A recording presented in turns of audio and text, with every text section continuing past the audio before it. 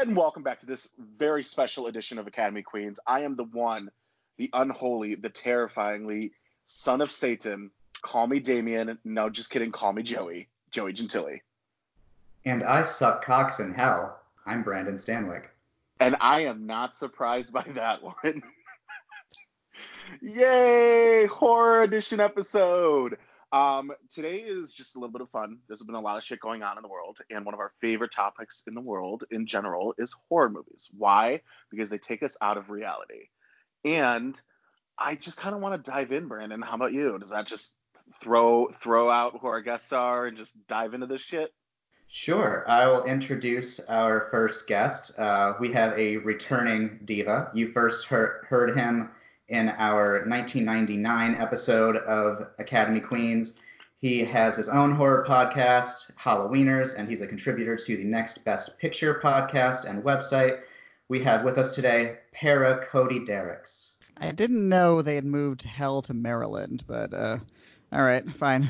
It's always been here, sweetheart. Oh boy. And from the very scary state of Florida, we have film critic, a self-proclaimed horror professor, but an actual screenwriting professor, the very scary, the very horrifying Ryan Terry. Yeah, thank you so much for inviting me on this show, guys. I'm looking forward to talking about my favorite subject and one that I'm always sharing with my students in my screenwriting class, because virtually every example that I use in my class is from horror films. Even tonight, when I was lecturing on comedy, I had to get my clip from Tucker and Dale versus Evil in there. So I'm always finding ways of showing my students just the versatility of the genre and just why it is so magical and draws us all together. So I'm glad that not only does it draw audiences together, but it's drawn all of us together tonight, and looking forward to our discussion. And not only do we have these two amazing gents with us, but we're going to have a special side insight with horror writer. She has written for Bloody Disgusting. She is also a part of an upcoming queer horror documentary. And she is a director, BJ Colangelo, will be joining us in the side here in a little bit. So you will hear from her on her take from the queer female perspective of horror. So it's not just a bunch of dudes talking to you guys. Trust and believe. So first things first, let's icebreaker here. The horror film that turned you all on to horror movies. Brandon, start us off. I suppose that would be Scream for me. I saw it when I was maybe 6-ish. It had just come out on cassette, and my uncle, who's only about like 10 years older than me, was babysitting me, and he thought it'd be really funny to show me Scream. And I ended up not being scared of it. I was fascinated by it and loved it. And after that, my parents decided that I didn't need boundaries, and so they just let me watch whatever I wanted. So I started devouring just about every horror film I could get my hands on, and that the Sci-Fi Channel and TNT would play. So yeah, it started with Scream, and it's been great ever since. So I grew up in a house that did not let me just watch whatever I wanted. Very, strict adherence to the MPAA's kind of ideas of what's appropriate for a child or not. I remember being very scared of, your evil queens and your wicked witches as a kid. And then around middle school, I caught like half of The Shining on TV, and it scared me but thrilled me at the same time. And I remember like reciting the plot to my friends at school afterwards, like that kind of just like immediate obsession with, oh, what is this kind of feeling of excitement and fear at the same time. And ever since then, it kind of spiraled out to, I catch the heavy hitters like the Halloween movies and all sorts of different stuff. And then, yeah, I started a little horror podcast about 2 years ago, and just been loving the genre ever since. Oh, that's a question I've been asked before, and unfortunately, I don't remember the very first one that I saw that turned me on. However, I do know that it was either Alfred Hitchcock's The Birds or Psycho, because both of them were very early for me. My mom was a big horror fan, so it was often she and I would sit down and watch horror movies and TV shows together. She was the first to introduce me to Alfred Hitchcock Presents and The Twilight Zone. So I was very Hitchcock-centric as a young kid. So this isn't even like middle school. This is elementary school, in which I'm watching all those that I mentioned. But it's either Hitchcock's Birds or Psycho, and Hitch is certainly my favorite director of all time. And I spent a great deal of time talking about Psycho and how influential it was, and how a man who only directed 2 horror films would, ostensibly, be the grandfather of the modern horror film. And so I love exploring his just how far-reaching his influence has been. And the horror films were just almost comforting in a way. I loved how they forced me, even as a kid, to look at things differently. At the time, I didn't, understand the psychology behind it, but looking back, that's exactly what was going on, and it was fun. I liked to scream, and I just think of it as quality time spent with my mom when I was a kid. So mine, what turned me on a little bit was actually horror television. In the 90s, Goosebumps had a TV show, and Yes. it was fantastic, and I wanted more. So I remember actually my first horror film that I had ever seen, which I feel like it's going to take you guys back a little bit because no one ever mentions this as their first. It's from 1960 with Barbara Steele, called Black Sunday. And it is a witchcraft horror film that has one of the most brutal killings that is barely seen on screen that I've ever witnessed. Have you guys seen that? Is that No. The Mario Bava film? It is, yes. Yeah, a long time ago. Yes. So that stuck with me, and that was my first foray into horror. And I was just like, I want more. And so yeah, so Goosebumps played a part into it, but as did Black Sunday. Oh, So I love that. Goosebumps was certainly influential with me, as well as Are You Afraid of the Dark? In fact, I'm using my free trial of Nick Hits to rewatch Are You Afraid of the Dark, and I've done that for the last couple of nights, and so I'm wanting to get through the whole thing before my free trial ends, because it's nostalgic, but I also love how many of the stories in Are You Afraid of the Dark really do hold up. The production value doesn't, the acting doesn't, the directing not so much, but the stories, many of them do hold up, and many of them are still very creepy and unsettling. And so I've been enjoying my rewatch of Are You Afraid of the Dark, which was gateway, like, new horror for me. So no reruns, no films that my mom introduced me to, but like new stuff for me. Are You Afraid of the Dark first, followed by Goosebumps. Very influential in framing my fondness of the genre. That Are You Afraid of the Dark theme song used to just absolutely scare the shit out of me. I remember immediately changing the channel the second that would come on after whatever I was watching before. Just, no thank you. It's right up there with the Unsolved Mysteries theme song. Still sends chills down my spine. do you guys So, remember Erie, Indiana? yeah, sure Yeah. do. I think that show was only on for like a season. It had Omri Katz from Hocus Pocus Yeah. and Danielle Harris from the Halloween movies were in it. Oh, nice. And I mean, this was like Fox Kids mid 90s era. But nobody ever remembers that one. And that was a fantastic little horror show, too.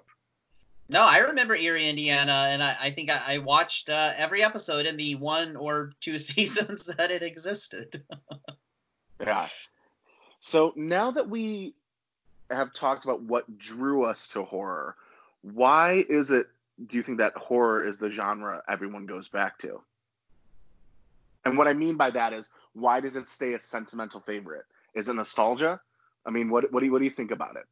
I think I'm sure Ryan will have a more academic answer to this, but I really think the idea of scary stories is something that can be traced back to like the earliest absolute art forms and types of storytelling, whether it served as a warning or as some sort of lesson.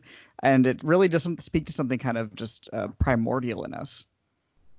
Horror is able to connect with us on our deepest psychosocial levels because it taps into our most primal fears. It also forces us to explore what Freud wrote as the uncanny, which is the area at which that which should remain hidden reveals itself. And because we all have this these shared because we have these shared primal fears, it's very relatable. It forces us to go to places that will challenge, what we think and how we think.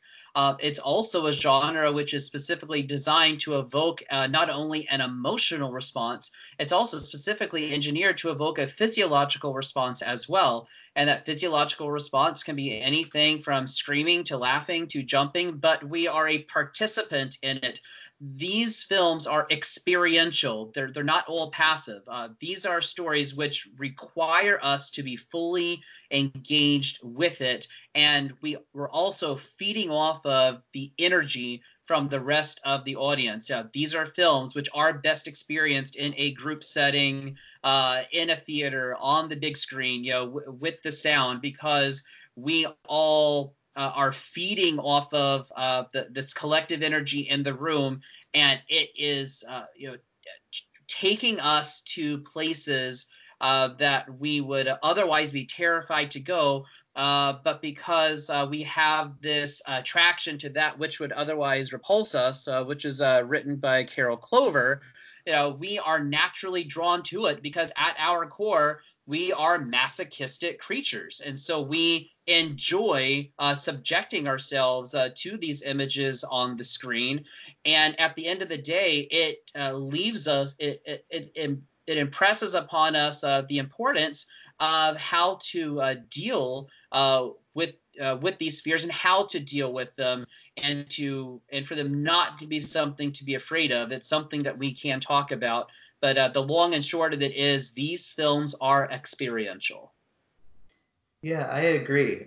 Something else that I really like about horror, sort of like science fiction or even westerns, or really any genre, is you're able to explore very complex themes and concepts symbolically in a way. I'm not sure if symbolically is the right word, but it's like a Twilight Zone episode or a Star Trek episode where it's about something on the surface, but it's really about something else on a much more metaphorical level. And like Ryan was saying, it's a genre that demands your entire body when you're watching it. Like a lot of science fiction, it can be very brainy.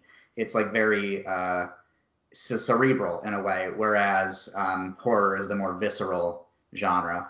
So I think Ryan is really accurate here, or he's really onto something when he says that horror is just something that really taps into the human condition, and we respond to it in a way unlike any other genre.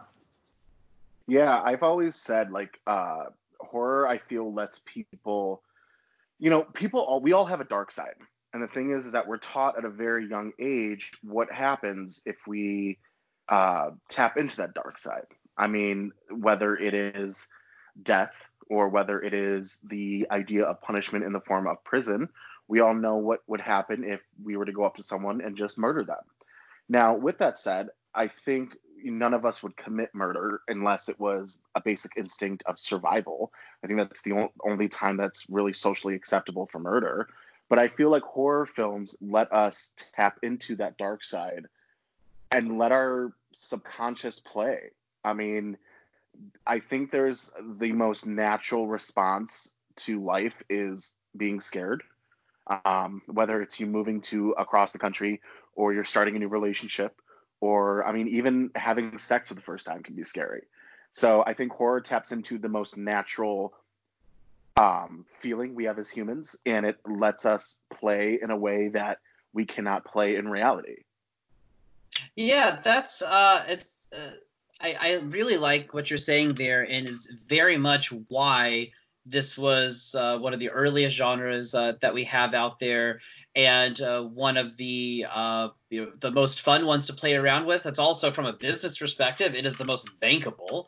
And Invisible Man is a great example of a quote unquote lower budget horror film that just makes bank.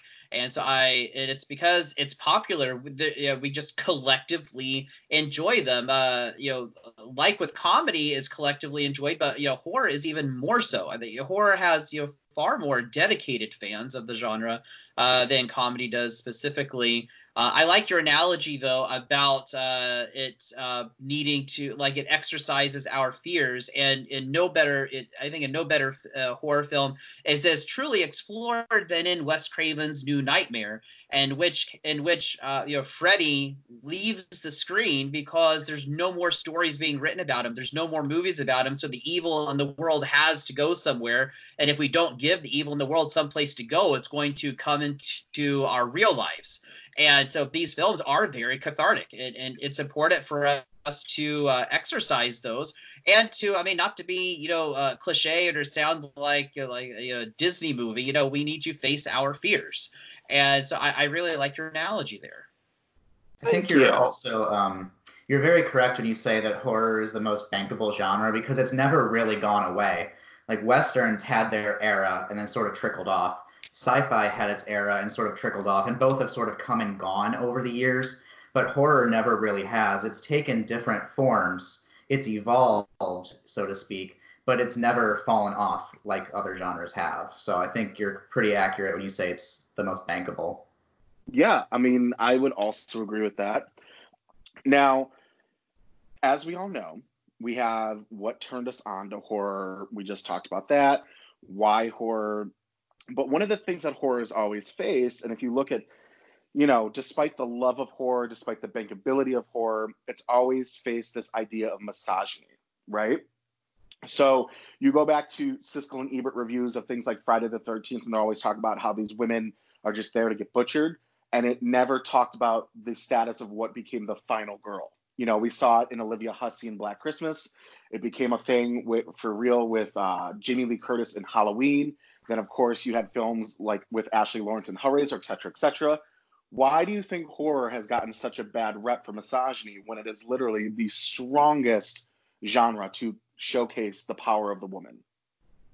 It's a straw man argument, or it's an easy argument to make. I mean, it's one that you can, for the casual observer, that's all you see. But a casual observer is not taking the time to explore more deeply, and so I think it's a cheap shot, and so it is taking something out of context and just painting an entire, writing an entire argument around it. Because you're right, this genre has been the most progressive out of all of them, and has always been far more truthful than any straight drama. And we have characters which are only now really seeing significant screen time in the last few years. These characters have been seeing significant screen time since the dawn of the genre, and especially during the slasher era, in which we get our final girl. And they're such strong characters, and they are they embody what we're looking for in a hero. And so we're just subverting the expectations of a typical hero, but we're still playing around with that same idea. And I think it's an easy argument, and it's one that just out of context you could make. And so, because those who are gonna paint it as a cheap, schlocky, misogynistic stories aren't going to. They're clearly not taking the time to watch how strong these characters are and how much they can teach us and how influential they have consistently been over the decades. I'm of a mixed opinion, and I'm no expert in this, so I don't want to say too much because I don't have a fully formed opinion about it per se. I think it does kind of come from a combination of a lot of the final girls, or at least the stereotype of whether true or not, is they are the ones in the movie who kind of, whether truthfully or not, have purity in a way, in the way that like society paints purity, whether it's virginity or saying no to like drinking. So I think the idea of a final girl as like a hero, yes, is obviously, we see that throughout history, but a lot of times there is kind of the thing where it's like, well, she's the one that gets to live because she deserves it in a way. I, again, don't think that's a fully formed argument, but I do think that's where that's probably coming from. I'm sure there are horror films, particularly slasher films, that are probably more guilty of it than others. There probably are some films that veer a little bit too much into exploitation and go into that misogynistic area. But when I hear arguments that horror and slasher films are just blanket misogynistic, it reminds me of those school boards and PTAs that ban books from schools when they've never actually read them themselves. Like they ban books for using certain words or having certain themes when the whole point of the book is to make a statement about those themes. That's kind of what it reminds me of. People who make arguments about things that they don't really understand and they're not really taking the time to really delve into and examine from different points of view. It's a very basic argument that usually falls flat in the end. I almost wonder with this whole idea of misogyny in horror if it isn't kind of the response to giving women strong parts when they were always just kind of muzzled by the men. I mean, if you look at like the studio system in Hollywood, yeah, you had leading female parts and you had some that were good. For example, Mildred Pierce was a female-led strong film.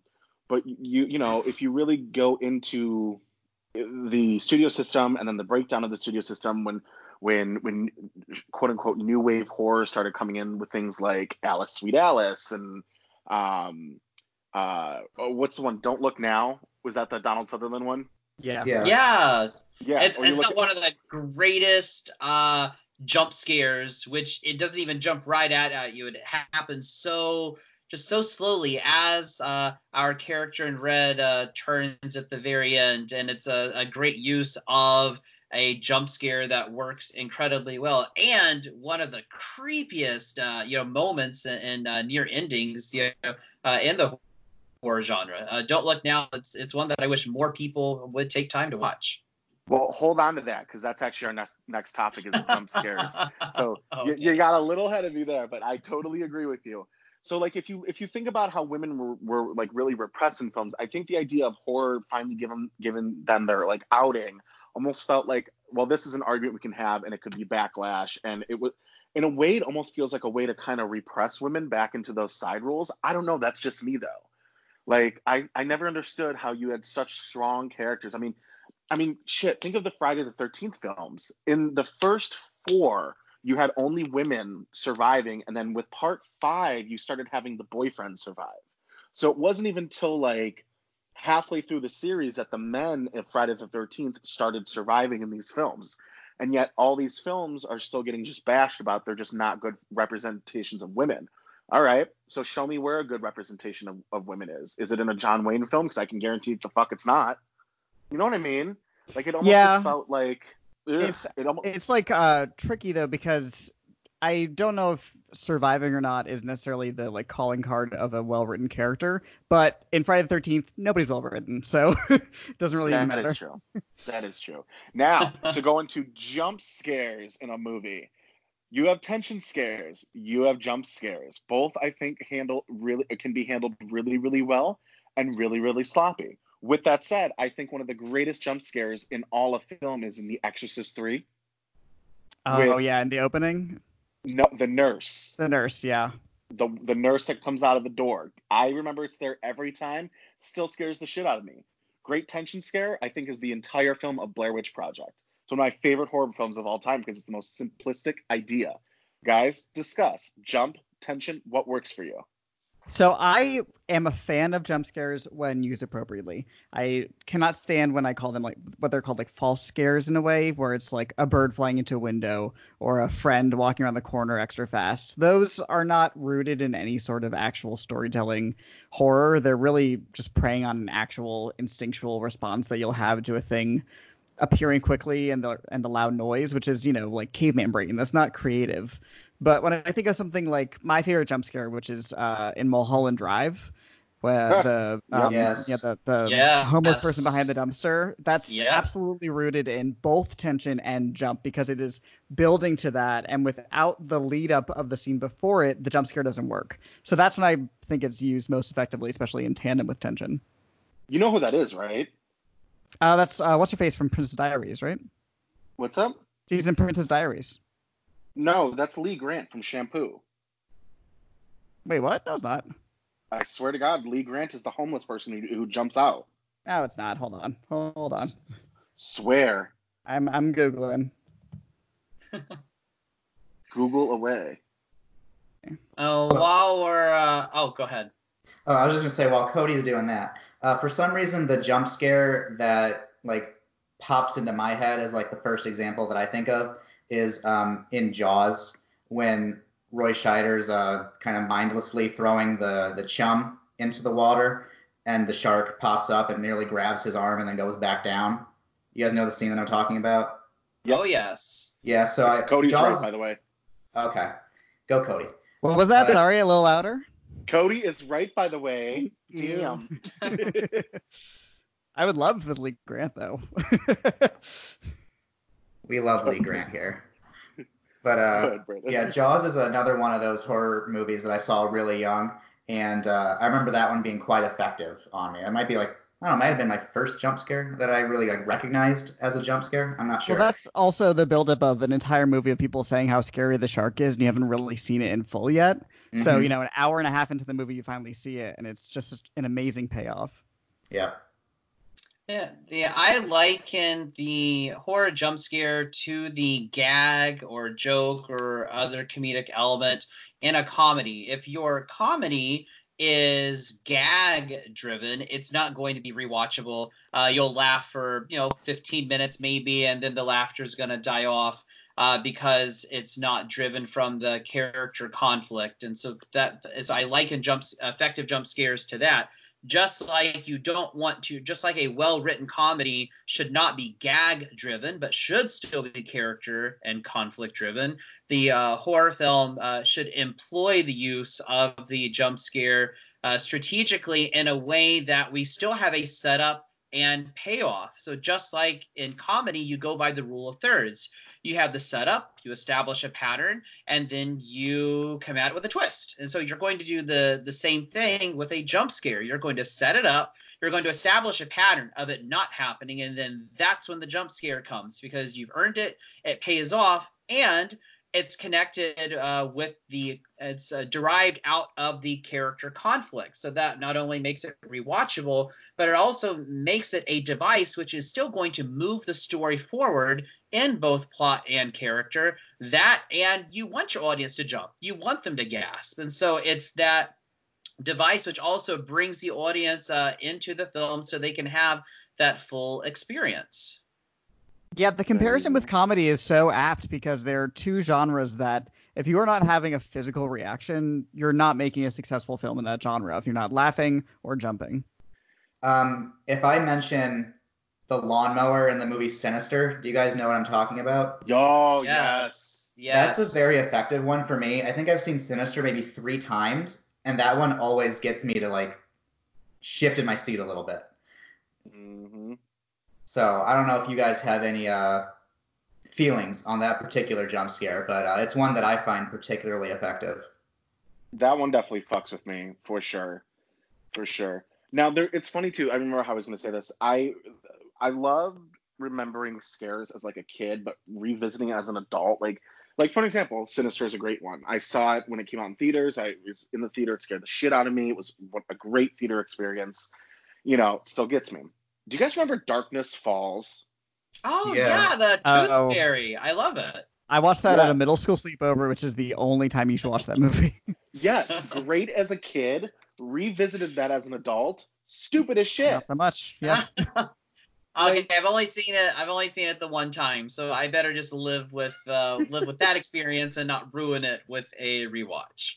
Yeah, No, same. honestly, yeah, live with that experience because revisited that like 2 years ago. I was like with my friends who had never seen it. I was like, this is scary as shit. We're gonna watch this, and this was like Oh, this is bad. Like, this is bad.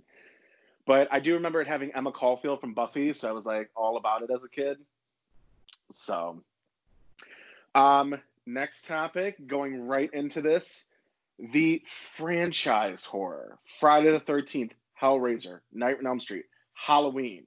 What is it about the same boogeyman that we all just go back to over and over again? Is it how creative the kills are going to be? Because by maybe the third one in, we're not really as scared anymore. I mean, what brings us back to our familiar friends? Is it that it is almost a comfort, like we know this person?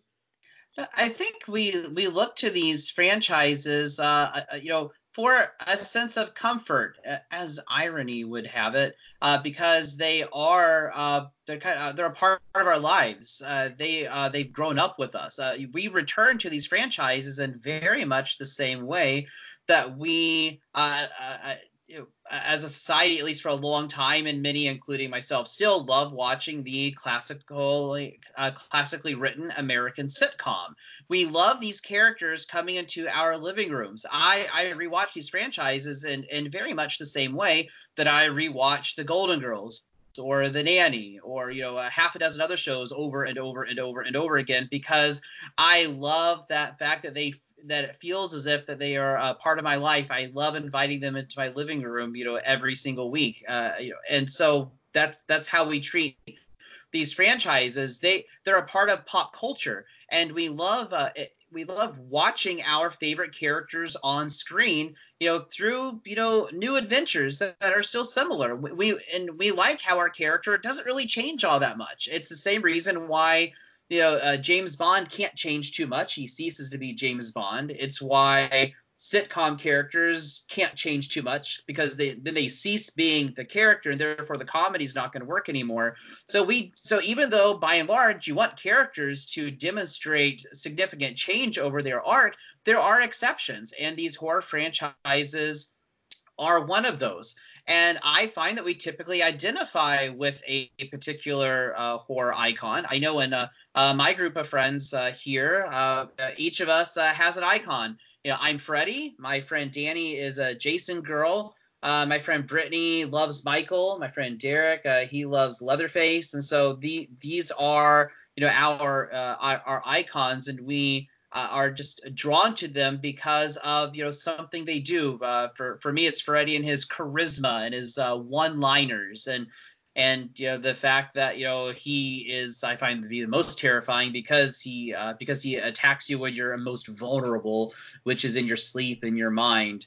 And it's the fact it's having to it's it we formed a relationship over the course of two or three movies, and we enjoy going back and revisiting that relationship because we can have fun with it. When I saw Halloween the other year, I can't even capture in words the energy of the auditorium on that Thursday night when we're getting to go back to Haddonfield and get to once again we get to see Michael on the big screen, because Michael's such a big part of our lives growing up, such a big part of pop culture. We talk about Americana in a classical sense, being perhaps baseball and apple pies. Well, my Americana are these horror films, are these horror characters, because they're very much an American creation of sorts, at least the American horror film anyway, which is my area of expertise. I don't comment on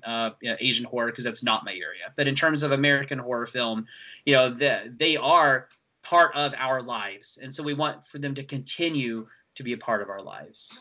Speaking to that sense of comfort, there's also comfort to be found in like repetitive formula. I mean, when you watch a Friday the 13th movie, you know there's going to be an hour of like boring oversexed teens and then a fun finale. It's going to happen every single time. And in Halloween, there's always going to be incredible music, really creative kills. Same with Saw. It's just a level of comfort in a weird kind of perverse way. Growing up, I was always more drawn to the villains with more personality.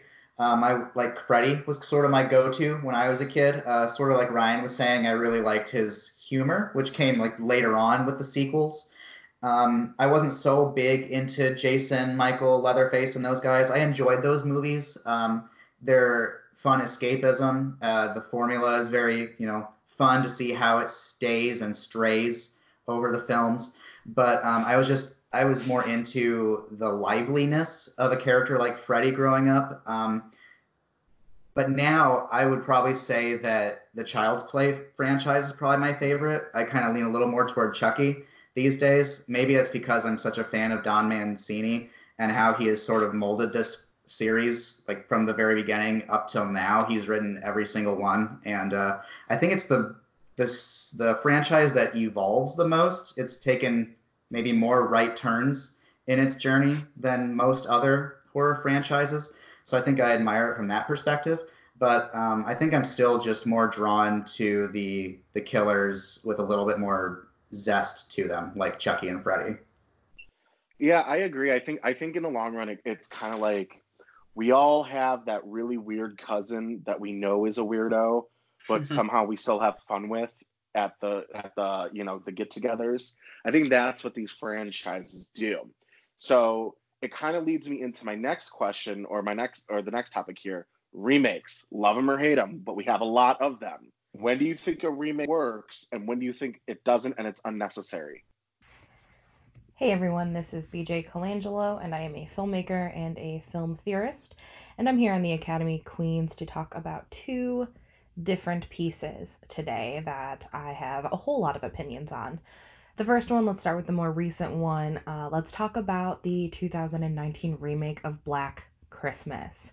I know that even uttering the name already is going to ruffle some feathers from diehard horror fans that think that it's a terrible piece of ham fisted social justice, feminist garbage. And that's fine. People are entitled to their opinions, and they're also entitled to tell on themselves and admit that they don't understand nuance, nor do they understand that not every movie is meant for them. One of the big criticisms that I kept seeing over and over again was people saying that, they're ruining Black Christmas by making it feminist. And the question that I have for those people is, what movie did you watch 20, 30 years ago? Black Christmas has always been a slasher film, yes, but a feminist film as well. Those two things are not mutually exclusive. And it's very interesting to me to see how many people are so aghast at the Black Christmas of 2019 being so heavily leaning towards, the feminist angle when that's exactly what Bob Clark did with Black Christmas. I mean, the entire side story is about whether or not a woman is allowed to have autonomy of her own body and seek an abortion, whether or not she has to take into account what her boyfriend wants, even though it's her body. That's extremely feminist, and it was really unheard of at the time to have a plot like that exist in a movie, let alone a horror film. So when Black Christmas 2019 comes out, it's a completely different film. It has as much to do with the original Black Christmas as the first remake does, which is just, a whole lot of camp fun. And I think that what's so interesting about these films is that all three of them are all wildly different, but they're all focusing on the idea of working together as a sisterhood, and it's one that's by choice, not by blood. And that's really something that I don't think we see a lot of in horror. There's plenty of familial bonds, but not a lot of friendship bonds that are really true in that regard. And I think that the 2019 Black Christmas is exactly the film that, maybe a 15 or a 16-year-old girl needs. There's a reason that it's PG-13. This is a movie that isn't meant for the people who grew up on the original Black Christmas. And guess what? That's totally okay. The amount of people that think that a movie somehow loses its power once it's remade, those are people that just cannot allow themselves to expand their perspective of art. And I think the Black Christmas of 2019 was an incredibly successful project, and one that, while meant for a younger audience, is one that's necessary. We still live in a world where every single day women are not believed when they're trying to say that things are really bad for them. People fail to recognize the systemic institutions that are in place that continue to push, cis white straight men forward and leave everybody in the dust. And I'm glad that this movie exists because it's one that calls it out. Well, a recent example of a remake that works is The Invisible Man. It works on every single level. It has the soul of the original, yet it's interpreted for a modern audience, and we're talking about modern issues. But at the end of the day, it just is completely inspired by the original, and one that does not work and is widely regarded as probably among the worst, if not the worst, remake ever made, is 2010's A Nightmare on Elm Street, because it literally just shit on everything that we love about the original and the original movies, and it just took everything away from it, and it turned it into something completely different. Yeah, you've got this same character, but he's not really the same character. He may look kind of the same, but he's not the same at all. Not by a long shot. And it just completely just deconstructed everything and then remade something that we hardly recognize. And so, I mean, those are my examples of one that works incredibly well and one that should be embarrassed that you can still access it on streaming services. Yeah, I think the funny thing is that the closer a movie is to the original that it's trying to copy, usually the less successful it is, especially in horror. And I think that kind of boils down to the idea of if you don't have a good new thing to explore or to say while co-opting either the name or the look or a character in the movie you're remaking, then the purpose of making the movie is nothing more than a cash grab, essentially, because you don't have any reason for making it other than we're just going to do it again. Yeah, I really think the 2010 remakes of the 80s horror movies and then the 2000s remakes of a lot of Asian cinema is really examples of kind of watered down yet very close to the original in a way that just doesn't feel quite right. And then I look at something like Suspiria for 2018, which is an absolute reinvention of the original movie, so much that you can probably name it something completely different and nobody would even notice. And that, I think, is an idea or an example of the more virtuous reasons for making a remake in a way, because it's something new to say, a new vision, a new way of doing it. I don't automatically hate remakes. I think they're successful when they manage to recontextualize the movie. If they can lift a script that worked or didn't work in a past era and reapply it to the modern times or to a completely different time, just recontextualize it so that it works in a new set of parameters. I think those films tend to be the ones that are the most successful. So people who just say that all remakes are bad, I think need to watch a few more movies.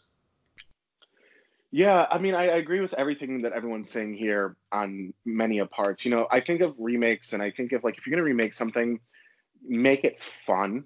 I think one of the worst crimes a horror movie, whether it's an original or a remake, can do to itself is it's just boring. Like The Grudge that came out in January was just boring, like awful. And I think of Hey, other. I as awful as it was, I still loved watching Lin Shaye be Lin Shaye because that woman is amazing. And even in the shittiest horror movies, she saves it for me, and I can at least have enjoyed watching her go batshit crazy because I'll watch anything that she's in because she's just consistently giving it her all because she just loves this genre. Which is great. I love a good horror actress, and we'll get to Scream. You keep jumping ahead of me. We will get. I'm We'll not get to. flamboyant. It's okay. It's okay. Well, another set of something where I don't think a horror movie remake works. Something like One Missed Call. Like it's just boring. Again, it doesn't work. And then you think of like really, really fun horror remakes. Like I think My Bloody Valentine 3D is a great thrill ride that was one of my best movie theater experiences ever. Like it was at the height of the brand new 3D comeback. Sorority Row is a fun remake. The Texas Chainsaw Massacre remake is a fun remake. And then you just have remakes that just think they're trying to invent something new to where they just turn out so bad, like the Nightmare on Elm Street remake. real bad, not great. So I just think it really can work for certain things and can work for or not work for others. Now, here's a quote unquote controversial piece that I'm interested to get you guys' take on. When it comes to horror, we're going to horror remakes, right? Rob Zombie's Halloween, not the first one, part two. Here's why I think this is the better of the two Halloween remakes, and here's why. Rob Zombie has a shtick. We've seen it numerous times before. It's nothing new. However, one thing he was able to do with H2 was actually give. Okay, this is why I think it's funny. So I didn't like the new Halloween at all. The 2018 remake or version I thought was real just bad. And Jamie Lee Curtis went on a trauma tour of the States promoting this thing. And I think what it failed to do is what Rob Zombie's Halloween 2 did the best, was showing real life trauma to such a horrific event. I think what gets shit on a lot is Scout Taylor Compton's acting as Laurie, which honestly I can see it. But Halloween 2, as a fan, not only pulled at our heartstrings when they killed off Danielle Harris and they gave us like the flashback scene, but I think was really effective in showing real life trauma to a real possible scenario that could happen to anyone. What are your thoughts? Oh, see, I don't like either of the Rob Zombie films. I find them trite. I find them lazy. I find them derivative of his shtick. I absolutely love 2018's Halloween. Easily made my top 10 films of the year, and it delivered everything that I wanted to see in Halloween. But it's right up there. It's in my top 3 in the Halloween franchise. My first one being the original, and it's number 2 or number 3. I have a hard time, but I love H2O, and I think until 2018 came out, H2O was the best Halloween installment after the OG, and I felt like this is fully connected to the original. It embodies the original. I love how we have mother and daughter scream queens on screen, which is very poetic, and we can talk about this very special appearance in our next topic. And so I loved 2018. Like Halloween Kills, my most anticipated film this year. After we get on the other side of a nothing new coming to theaters.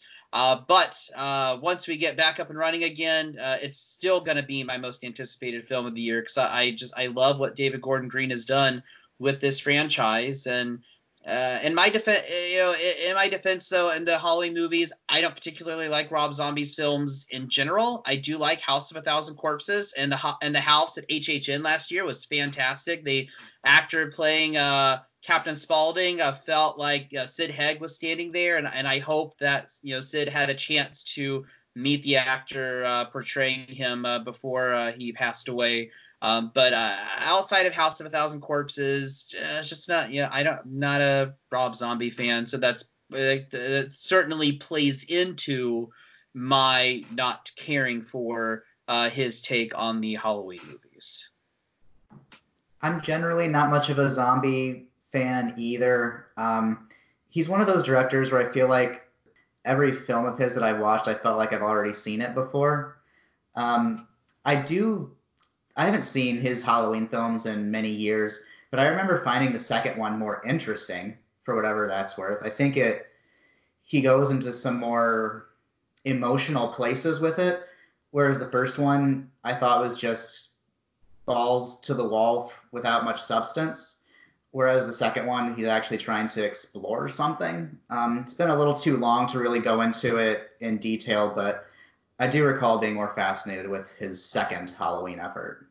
The thing about the zombie Halloween, at least the first one, which I like a little more than the second one, is that the thing that works the best for me is the thing that I didn't think I wanted to see, which is the expansion of Michael as a child in the mental institute, and just seeing Dr. Loomis is working with him for a long time. Because the only thing about the original that I never quite bought, which is to me at like 10 out of 10 otherwise incredible movie, is Dr. Loomis's undying fear of Michael, because we don't really have evidence to see that besides what we see after the fact. So I like that exploration in the original zombie.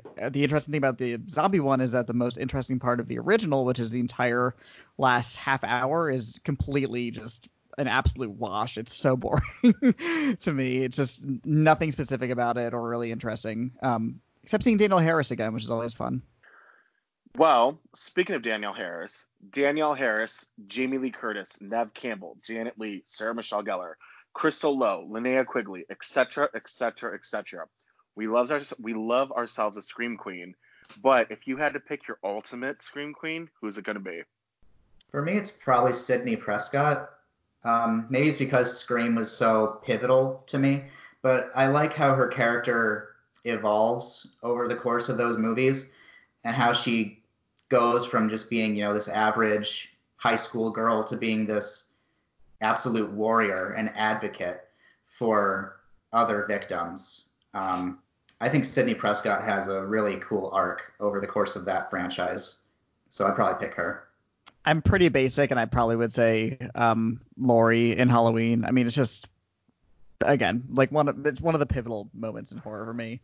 But in terms of actual literal scream, the best scream I can think of that I ever saw in a movie was just last year in Ready or Not.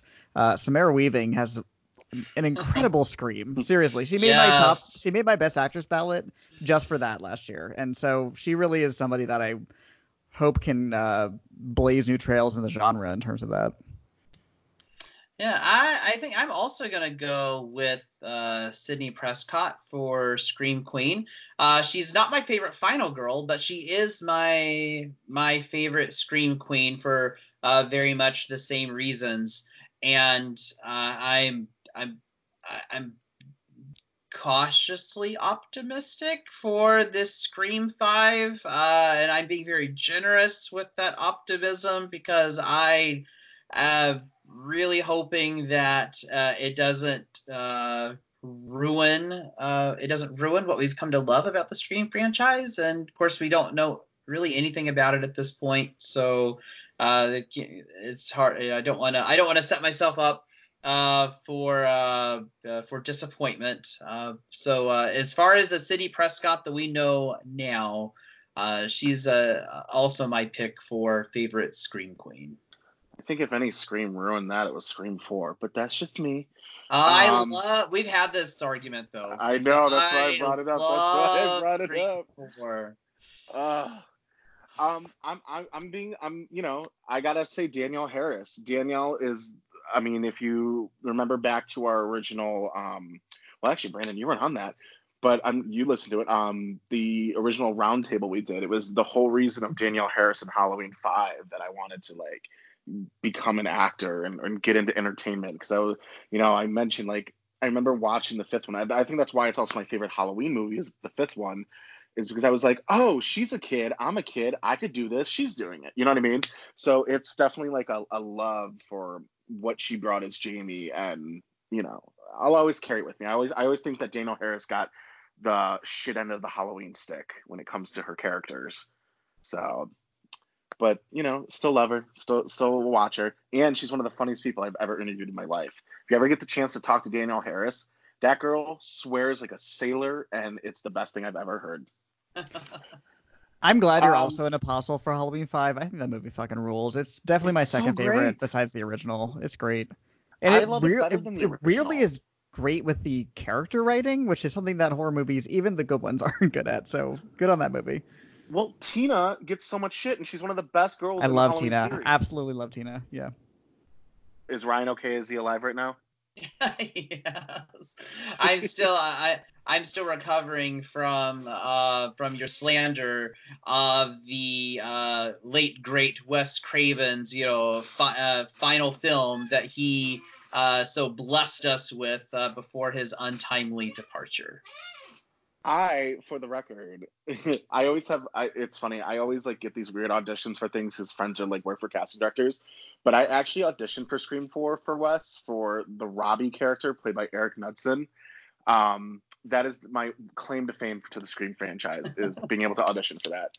So Oh, sweet. Hey, that had to have been an incredible experience. That was my second film audition I ever had. It was pretty insane. Um, LGBT representation in horror. Another film that I want to talk about is Sleepaway Camp. Sleepaway Camp is one of my favorite movies of all time, and Sleepaway Camp is also notoriously problematic. And I need to like let it be known that I'm a cisgender queer woman, and I do have a uh, trans woman who I am going to be marrying later this year. And this is a movie that we both bonded together over our mutual love for having. And whenever we tell people that we love Sleepaway Camp, a lot of our more, I guess, politically charged friends always kind of stick their nose up at us, and it's like, how can you watch that trash? It's so problematic, it's so offensive. And while, yes, it's offensive if you look at it as trying to believe that this film is supposed to be one that is being representative of the trans experience, and it's not. That's not what this film is. This film is not trying to say that anybody who is trans is a monster. This is a movie that's saying if you force somebody to live in a gender that is not theirs, that you're going to harm them and you're going to change the way that their brain works and you're going to make them not be the best version of themselves. And that's exactly what's happening here with Angela slash Peter as the killer. Now, when you move forward into the canon of Sleepaway Camp, where Angela has fully transitioned, it's also still questionable because in Sleepaway Camp 2, she talks about how she was in the mental institution. It was something that was forced upon her. So now, even still, you're not having this authentic trans experience. So trying to say that, Angela is a problematic trans killer is incorrect because Angela is not transgender. She's somebody who was forced to transition and forced to live in a gender that is not her own, and she's, by part 2 and part 3, she's just trying to like make the best of her situation. But she's been permanently damaged from all of the trauma that she's experienced throughout her life. So if anything, I think she's an incredibly sympathetic character. And while I don't believe that, all trans people who are experiencing gender dysphoria are about to like go out and mass murder people, they're definitely not feeling their best selves. And that's what horror has always been, is that it's been an exaggeration of the pain that other people are feeling and the fears that we have. So I think that Sleepaway Camp in that right is doing something kind of groundbreaking, not to mention that, all of this could have been avoided had we offered gay rights for couples at the time, because we find out that Angela and Peter's father is gay and in a relationship with a man, and when their father dies, Peter doesn't end up with dad's partner. Peter ends up with crazy Aunt Martha, because in the eyes of a court that's probably better for the child. But what does Aunt Martha do? Forces Peter to live and dress like a little girl and is renamed Angela. And all of that could have been avoided had Peter been allowed to go with his dad's lover. And then, you know what? Maybe we wouldn't have any of this gender fuckery. We wouldn't be having this conversation at all in the first place. So all it takes is doing a little bit more of a deep dive onto the films that you think that you understand and start looking at those little nuanced pieces, and then you'll finally see what the story is really trying to say. LGBT representation in horror. When did you first notice it? And do you think there needs to be more of it? I actually wrote an entire article on this last year after seeing the French 80s set queer horror film Knife Plus Heart, which I cannot love that recommend film. more. So good, so hot, so scary. Very, really big recommendation. The interesting thing about queer characters in horror is that there weirdly was better representation before like Stonewall in a way, because back then there would be queer coded villains, which is not helping the cause at all. Especially in Hitchcock, there's a ton of like villains that are seemingly either really close to their mothers or close to the other heroines if they're a woman. And then after that they kind of stopped being characters in at least mainstream horror movies, which is a kind of weird reversal of like film equity in a way. I don't really know exactly why that happened, but maybe it speaks to something like if we can't cast them as villains, then they're not worth casting at all. But I don't know. It's a little disheartening. I'm not sure what my first when I first noticed in queer content and horror films. But since you mentioned Hitchcock, I remember watching Rope in middle school and thinking, oh, those two are so fucking. Oh, absolutely.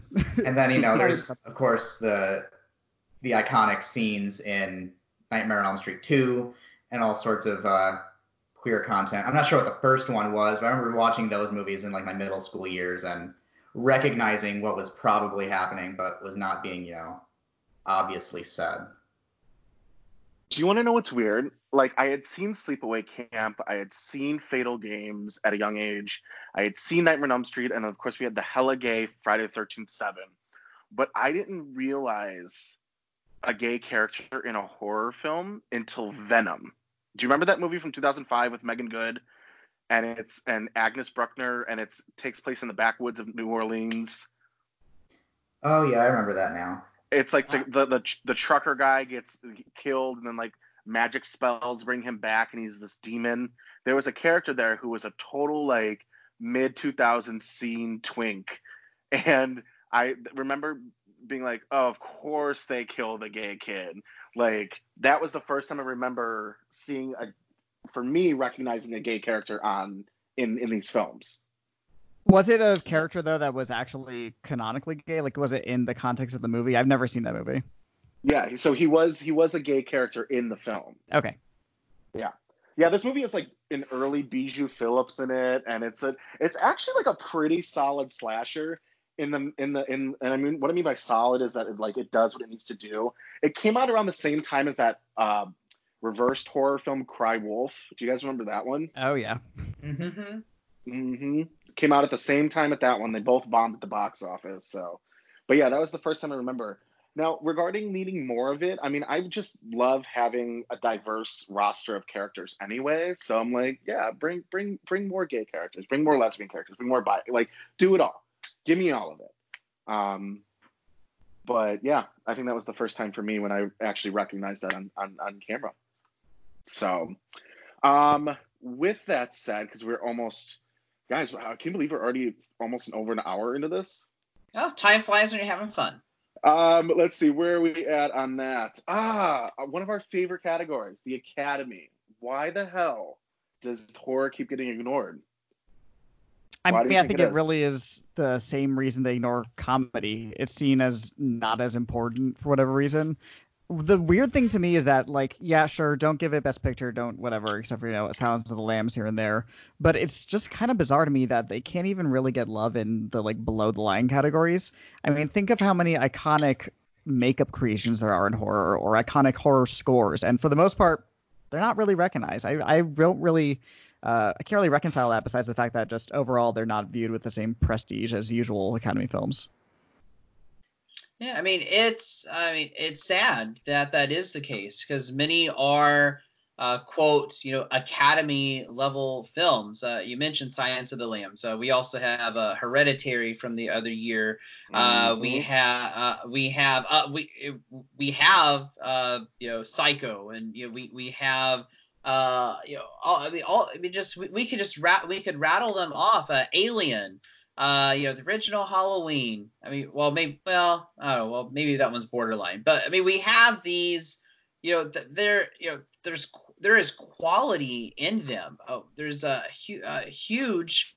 They have a huge influence. They're a big box office draw, and I think it's because that many of the Academy members are just trained to think that it plays horror plays to the lowest common denominator, and it's too accessible. It doesn't require much of the viewer, and so for that we're going to hold it against it. But I just say to hell with the Academy. I mean, I ask my students often to name me some of the Best Picture winners, and of course they can't, because most of them are not that memorable. Maybe they'll name a recent one, or they'll say Saving Private Ryan, or just like something else. Just like, well, duh. I mean, that's like you're grasping at low hanging fruit. Everybody knows that. That didn't require any effort on your part to pull that title out, but yet those movies don't become part of the zeitgeist at all. But these horror films do. So some of those influential directors we've ever had, Craven, Carpenter, Hitchcock, Kubrick. I mean, they didn't walk home with Little Golden Men, and yet they're the names that people know. They are a brand. These films have gone on to be so ingrained in our psyche that I have students who have never seen A Nightmare on Elm Street. However, they know who Freddy is. They've never seen Friday the 13th. They know who Jason is. They've never seen Scream. They know who Ghostface is. And so, like, that makes you a winner. I don't give a flying fuck if you go home with that Golden Man. If your film can't stand the test of time, then I'm not gonna give it. I'm not gonna spend any more time thinking about whether or not the Academy needs to accept it, because the fact of the matter is, these films have won. They've won the marathon, and they need no justification or validation from a bunch of stuck-up, pretentious pricks. And Saving Private Ryan didn't even win, so it just speaks to the unmemorability of the actual winners. You know who did win? Green Book. Miss Shakespeare in Love. Oh. Yeah, I think it's just plain and simple snobbishness. Just folks looking down upon genre filmmaking and seeing it as a lesser art form, that it's somehow not intellectual in any way, when it absolutely is. There's way more going on in any horror movie than there is in any basic kitchen sink drama. And as Ryan said earlier, it's usually going to be way more truthful than a lot of those straightforward dramas as well. It's also, from a craft perspective, one of the hardest genres to execute well. Every element has to come together for a horror movie to be solid. I mean, you need cinematography, the editing, costumes, makeup, everything needs to come together and work. I mean, I don't think there's any successful horror movie that only has one thing going for it. I mean, there's very seldom. So I think it's an incredibly difficult movie style to pull off, and it deserves way more respect than most elite industry people are willing to give it. I agree. It makes me laugh. Do you guys remember 10 years ago when the Academy's like, there's a genre that we don't really honor much, so here's a 1.5-minute long montage of all these horror movies we never nominated. Enjoy this. We'll see you in another 10 years. And I just, like, it makes me so upset because, yeah, we've gotten horror over the years. Bad Seed, Misery, Black Swan, Silence of the Lambs.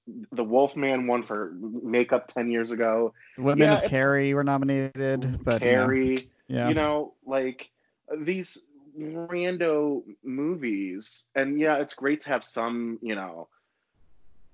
some representation there, but it's just frustrating because then I think of like great performances of horror past.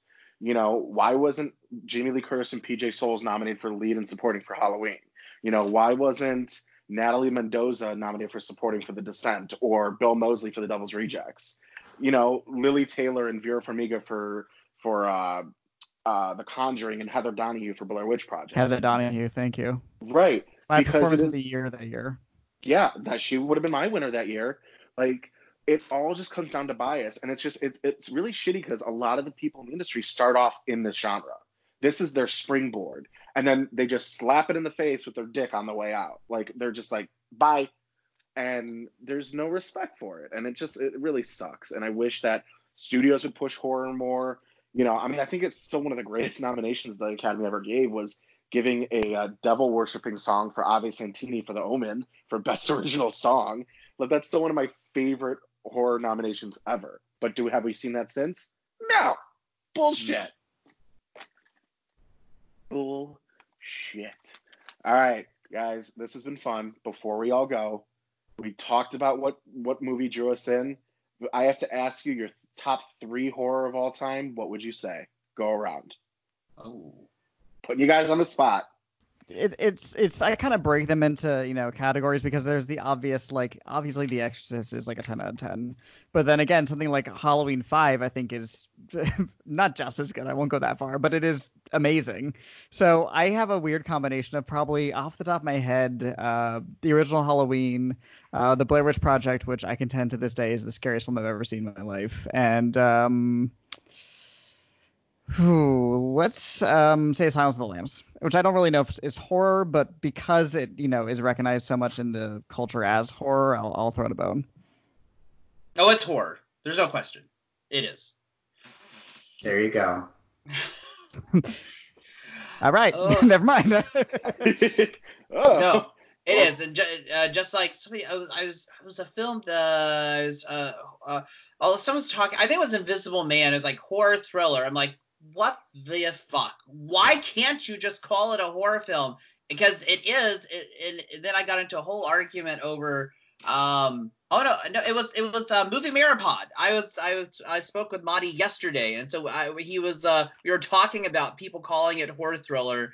And I was just like, are we afraid to call it a horror film because then somehow it can't be like, then somehow like its quality is lesser, so because we're gonna call it that, so we're gonna call it horror thriller because it somehow transcends the genre, which I absolutely despise. And anybody says that this genre doesn't need to be transcended. It's always been far more progressive than everybody else and enlightening. But anyway, so that's my little rant that yes, Silence of the Lambs is a horror film, because the difference between a horror film and a thriller film is the intent of the writer / director. If the intent is to horrify the audience, it is a horror film. If the intent is merely to suspend in suspense with tension, then it is a thriller. So you have to look at the intent of the director, and clearly there are several intents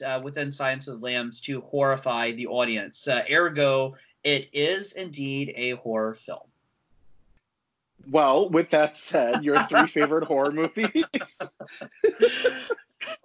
That's why my class is always full. I think my students absolutely love my little rants that I get on, and so I just love sharing with them, my love of the genre, why they should love it too.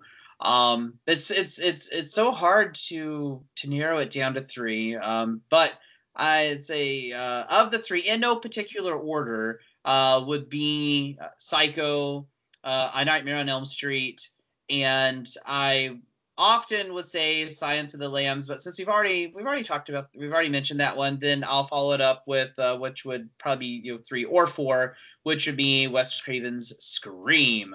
Craven and Hitchcock are very much the directors that I most admire. And I love how both Hitchcock and Craven reinvented the genre, and Craven even more so than Hitchcock, because Craven reinvented the genre 3 different times with Last House on the Left, Nightmare on Elm Street, and then New Nightmare / Scream. And so he reinvented it 3 different times, and Hitchcock gave us the modern horror film. And so I love how these men just were pioneers, and they reinvented it for their audiences at the time. So they're often going to be in top lists of mine. I'm going to go with 3 just personal horror films. For me, The Silence of the Lambs is my favorite movie of all time, so I'm going to put that one in there. I think it can be used in any film class to teach any lesson. It's a masterfully crafted film by Jonathan Demme, and I think it's just about as perfect as a film can get. And then Scream, first horror movie I ever saw, changed my life. Have to include it there. And for some reason, the movie that disturbed me the most as a child was The Cell with Jennifer Lopez. Oh. I remember seeing that when I was like, I don't know, 10 or 11, and it like fucked with me so much in a way that no other film could ever do when I was a kid. So I'm going to throw The Cell in there to round out my top 3. The Cell is such a good pick. That was like never not playing on TNT when I was a kid, and I absolutely caught like little snippets of it just like you did, and it really freaked me out. And is also a horror movie that was nominated for an Oscar. Mhm. So there you go. Ah. I would have to say my top three.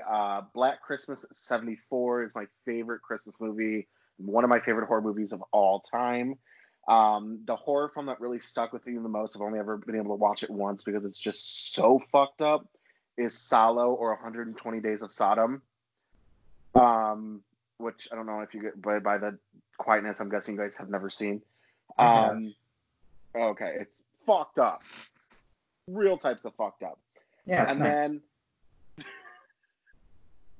and then I honestly have to say The Descent. I think it's one of the most beautifully crafted horror films I've ever watched. Oh, it's excellent. Excellent pick there.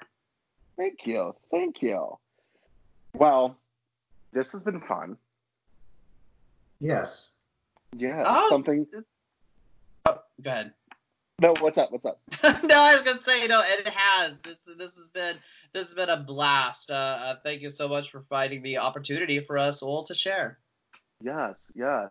And going around in a circle, Cody, where can people find you? All right, I'm all over the internet, Instagram, Twitter, Letterboxd at CodyMonster91, and you can listen to my horror movie podcast. We're called Halloweeners. You can find us on every podcast platform, and we're on Instagram and Twitter at Halloweeners Pod. We're taking a little hiatus now just because of, various quarantine recording abilities or lack thereof, but we'll be back for sure, so definitely keep an eye out. Yeah, your listeners can follow me on Twitter at RLTerry1, and you can follow my blog at rlterryrealview.com, and just follow me on the dozens and dozens and dozens and dozens of podcasts that I get to make guest appearances on a regular basis. And I love sitting down with so many wonderful content creators out there and getting to talk with them, mostly about horror, but then occasionally I get to talk about other types of films as well. And so there's lots of places to find me in written form and in audio form. So again, that's RL Terry1 on Twitter mostly, and I'm on other places as well, but not nearly as active. And you can find BJ Colangelo at BJ Colangelo on Twitter. And you can catch her new movie that is coming to VOD called Powerbound. I don't know when it's coming out. Just check it out, though, when it does.